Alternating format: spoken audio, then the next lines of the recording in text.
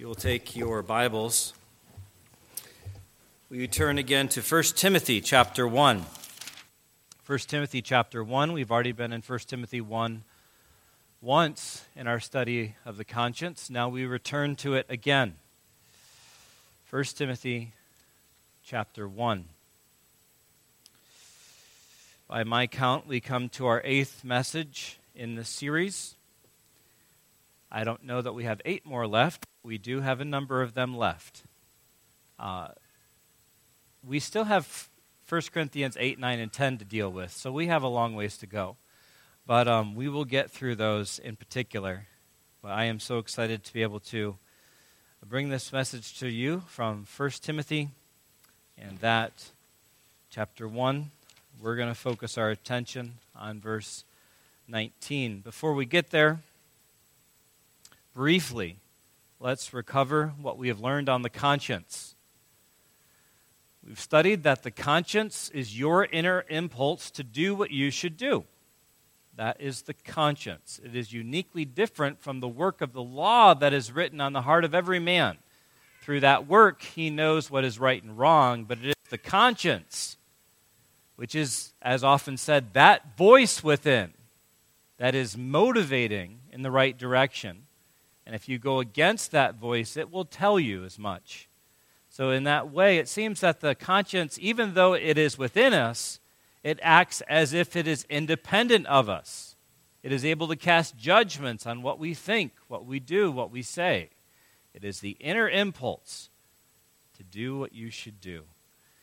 We've studied it, and we've seen that in general, the conscience is before a person is saved, it is an evil conscience. It's not a conscience that is guilty because it has sin lying upon it. And that conscience must be cleansed. We studied that in the book of Hebrews.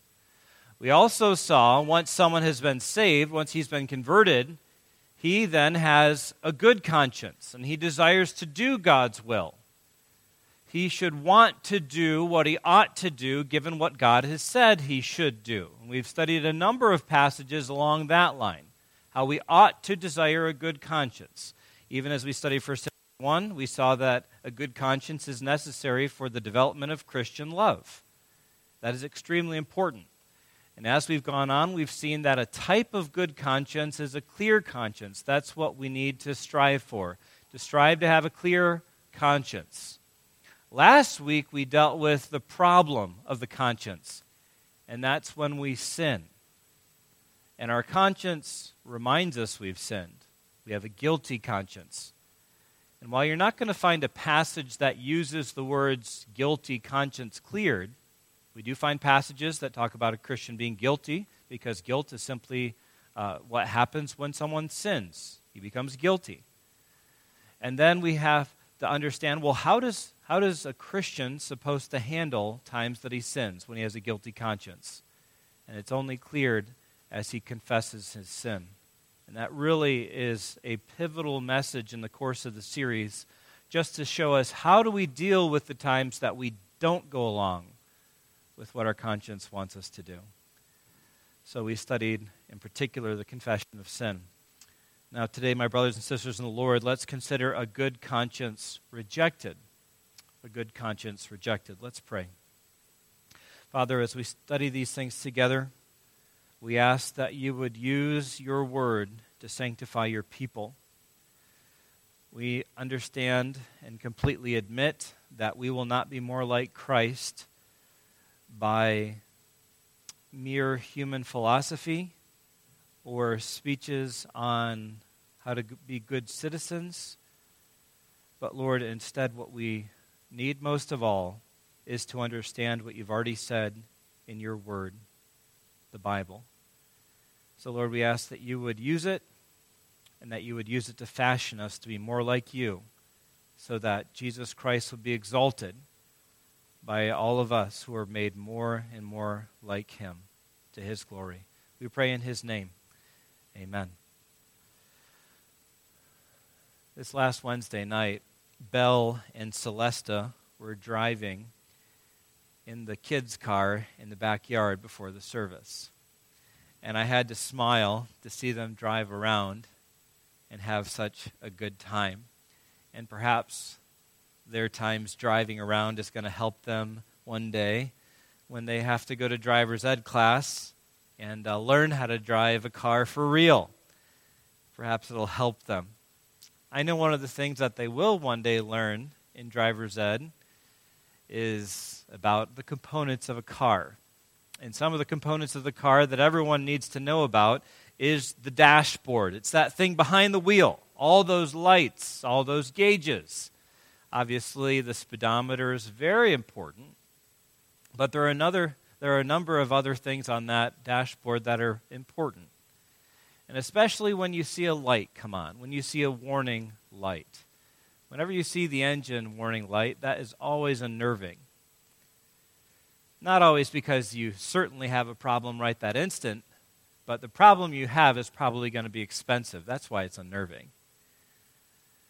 But there is a light that when it comes on, it's a light you can't ignore for very long and expect to get where you want to go. In our study of the conscience, we've learned that the conscience is your inner impulse to do what you should do. We have seen that the conscience functions based on knowledge.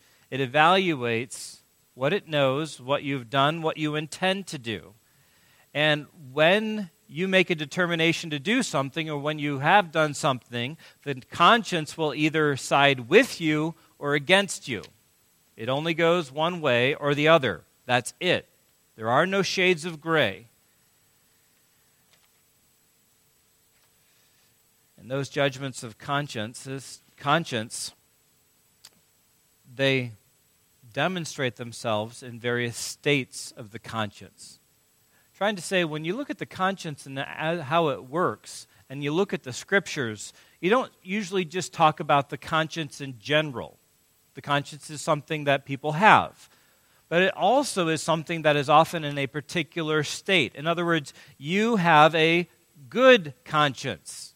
The conscience is registering in your favor. Or you have a guilty conscience. It is registering against you. So you have those contrasting states of the conscience. And so again, we come to 1 Timothy chapter 1, and Paul describes a state of the conscience. He talks about a good conscience. In verse 5, we saw that the good conscience is essential for Christian love. I invite you to look in your Bibles at 1 Timothy 1:5. The aim of our charge is love. That's the point of preaching. Love for God, love for others. The aim of our charge is love. That issues from, among other things, a good conscience. So since a good conscience is essential for developing Christian love, we should strive to have a good conscience. We should strive to live in such a way that we're doing what we believe we should be doing. That's the fundamental truth. But what would happen if you didn't strive to do that? That's what we'll consider today. What would happen if you chose to live a good life, perhaps chose to live a religious life, but you really didn't intend to live in a life that shows that you're trying to take what God says seriously, that you're trying to take what God says and submit to what He's saying? I want you to look further down in 1 Timothy 1, where Paul is going to charge Timothy in verse 18 to wage a good warfare, holding faith and a good conscience. And then Paul describes what will happen if you reject a good conscience. Verse 19 and 20. By rejecting this, by rejecting a good conscience, some have made shipwreck their faith, among whom are Hymenaeus and Alexander, whom I've handed over to Satan that they may learn not to blaspheme. So this is another passage on the conscience. And in short, some have shipwrecked their faith by rejecting a good conscience. Therefore, a good conscience is essential to retaining your faith.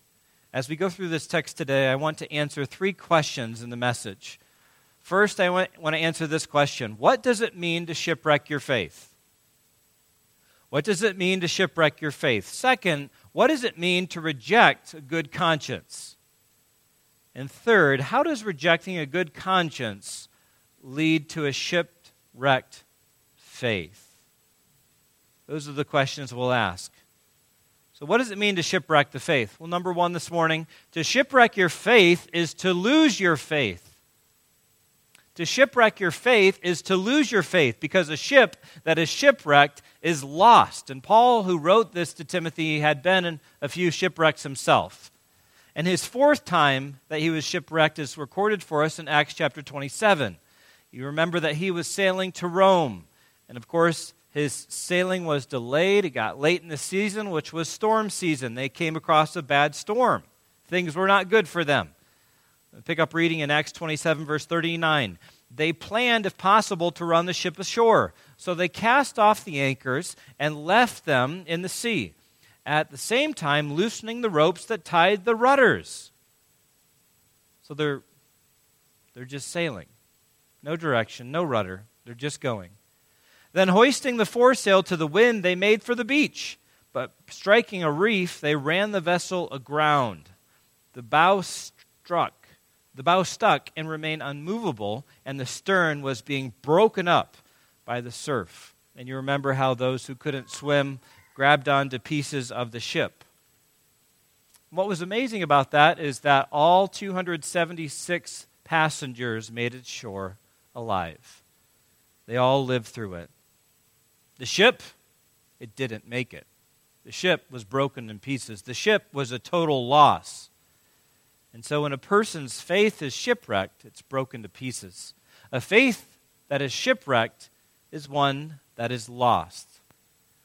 And Paul gives examples. He says, Hymenaeus and Alexander have lost their faith. We don't know everything about these people.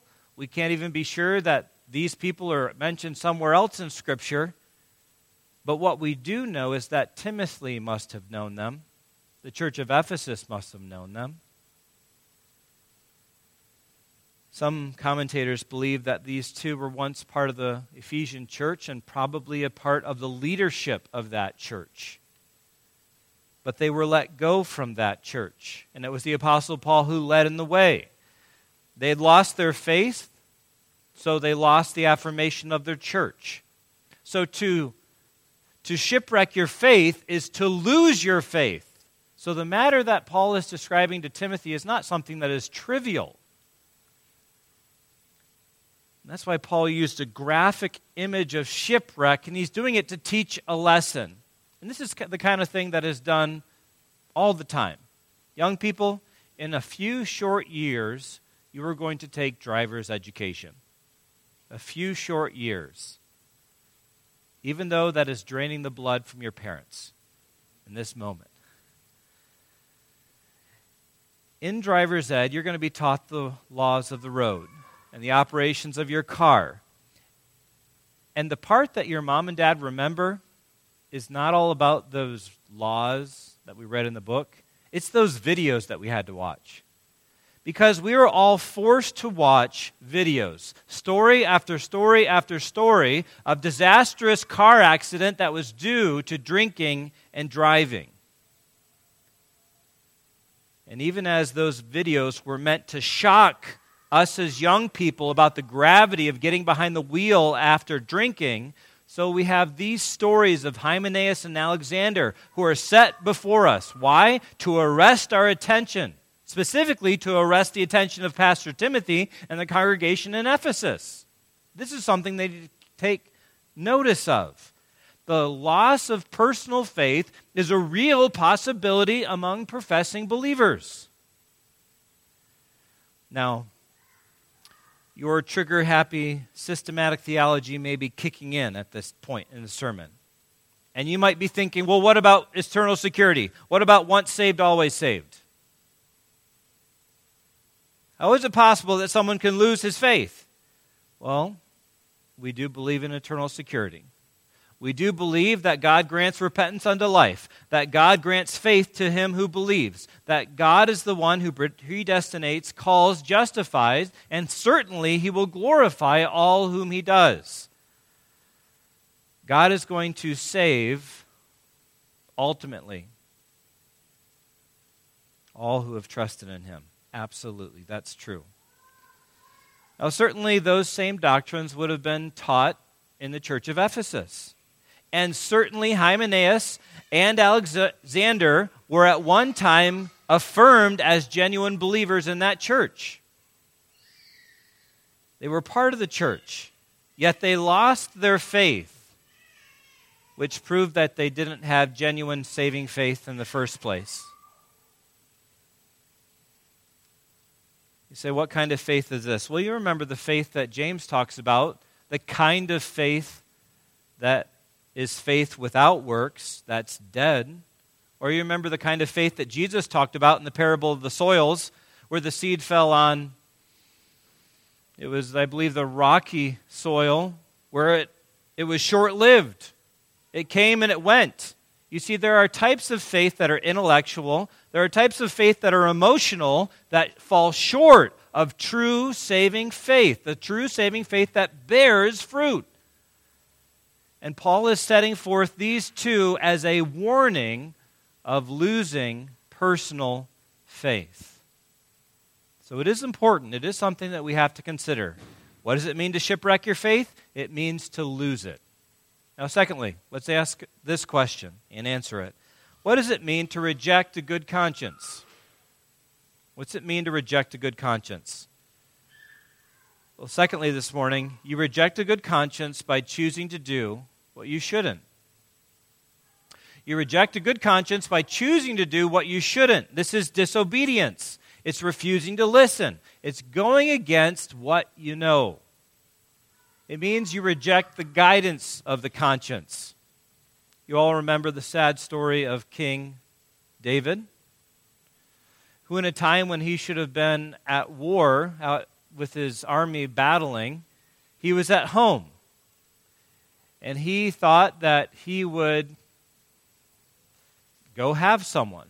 He saw someone and he sat and inquired about her. And it was very interesting because we have a person who functions like a Jiminy Cricket. There's an unnamed person seemingly in the palace who says to the king, "Isn't this person, isn't she Bathsheba, the daughter of Eliam, the wife of Uriah the Hittite?" There's an unnamed person who says to the king, "This is another man's wife.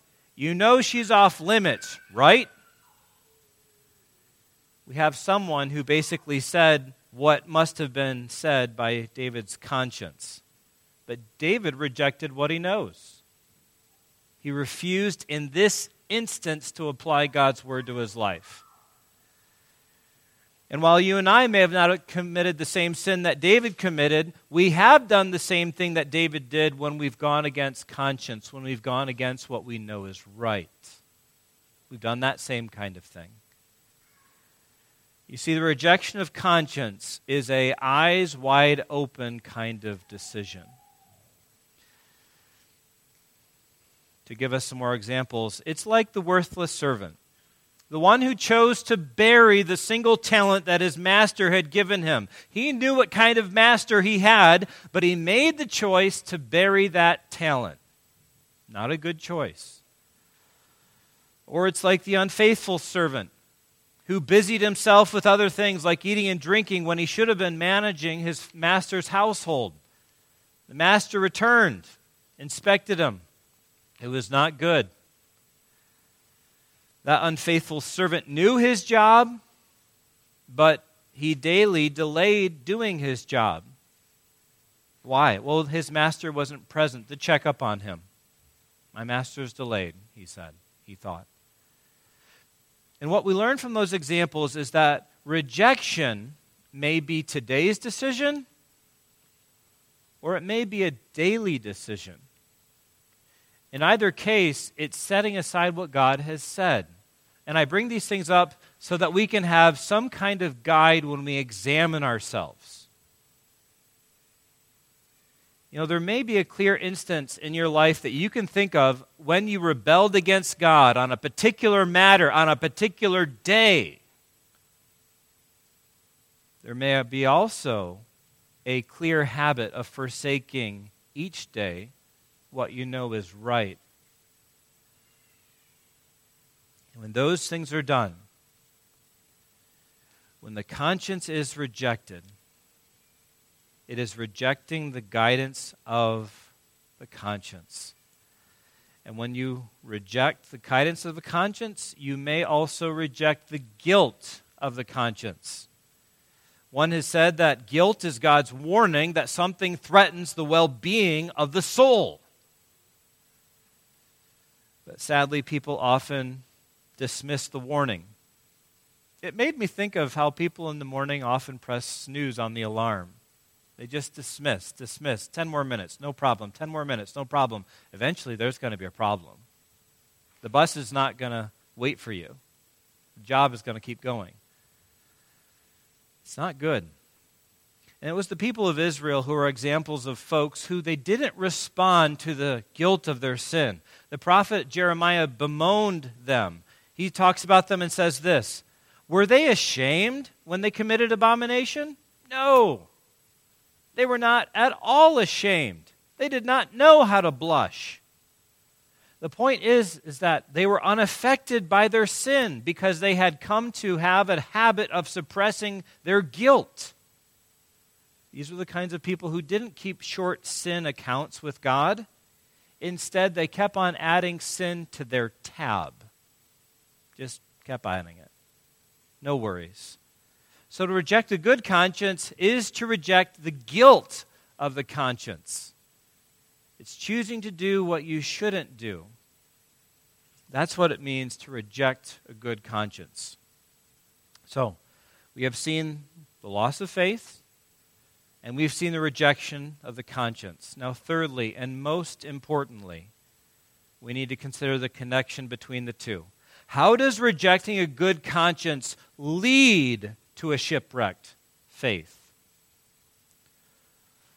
Well, if the conscience relates to what you do and your faith to what you believe, then Paul is teaching that your behavior impacts your belief. Paul is teaching your behavior impacts your belief. Their faith was shipwrecked. How? By their rejection of conscience. So, brothers and sisters in the Lord, just consider, how does your faith fare when you struggle with sin? Obviously, you know that sin separates. Every sin draws you apart from God. And when we sin, we feel distant from God. And when that happens, how does our faith fare? Don't we feel weak in those moments? Don't we struggle to believe what we should believe? You see, in those moments, we struggle because we've gone against what we say we believe. There's the conflict. You say, well, what do you do when that happens? Well, we studied that all last week. You confess your sin. You forsake your sin. And you do it as fast as you can. But brothers and sisters in the Lord, we need to take notice of the impact of our behavior on what we believe. Put this all back into what we've already learned about the conscience. The conscience functions based on knowledge. And we can fill up our minds with all kinds of norms of right and wrong, whether they're social or scientific or scriptural, all kinds of ideas of what is right and wrong. But the choices that we make are also entered into that knowledge base. You could call it applied knowledge.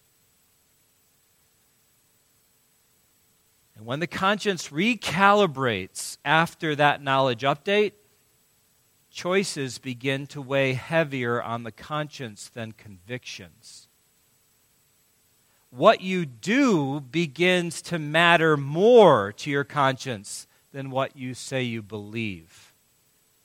In fact, your behavior can debunk what you say you believe. That was the story of Hymenaeus and Alexander. They professed faith in Christ, yet they chose to do wrong. They chose to go against a good conscience. And in the end, their faith was shipwrecked.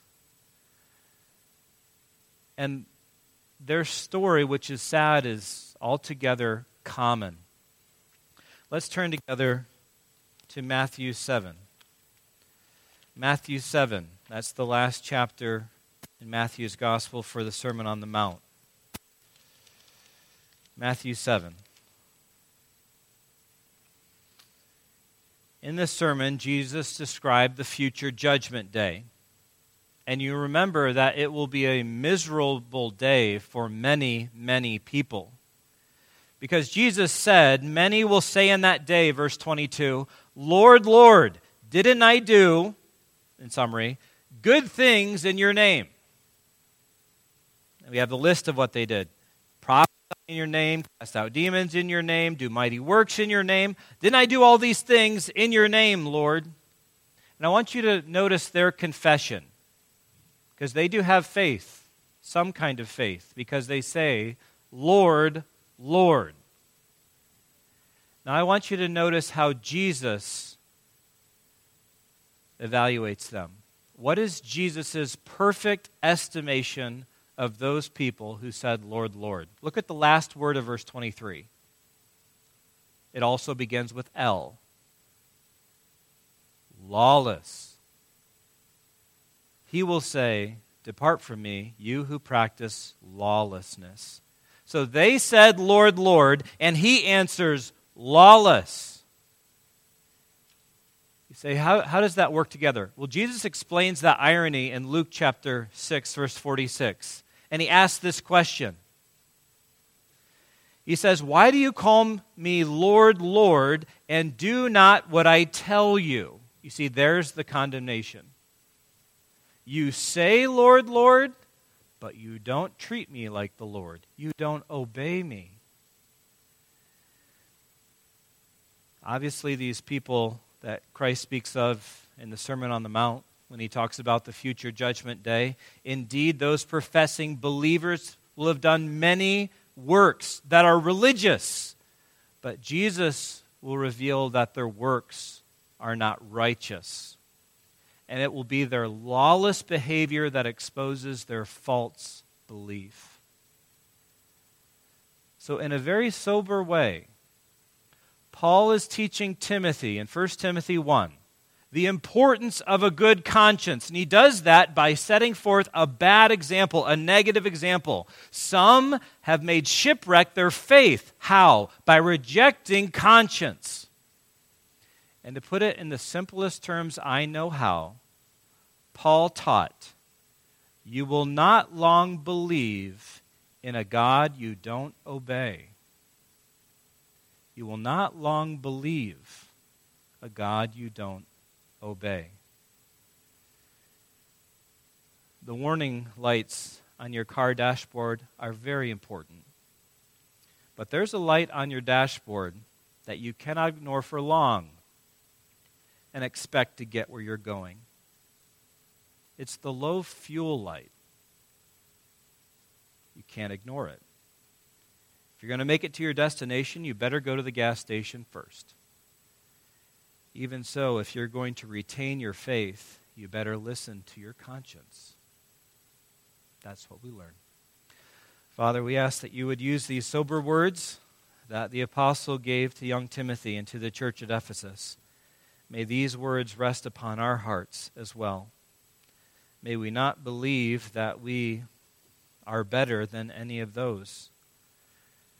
May we, Lord, be the kinds of people who take what you say seriously and not have the impression that we can do a number of good things in our life, a number of religious things, show up on Judgment Day, and think that you will accept us and receive us. Lord, if you are indeed the Lord of our life, we must listen to you. Not just in what we do in a few hours on Sunday, but throughout the week, so that our behavior will reinforce what we believe, that we truly believe that you are Jesus Christ, the Lord. Father, we ask that you would take this and apply it to our hearts, and that we would not soon forget it. We pray in Jesus' name. Amen.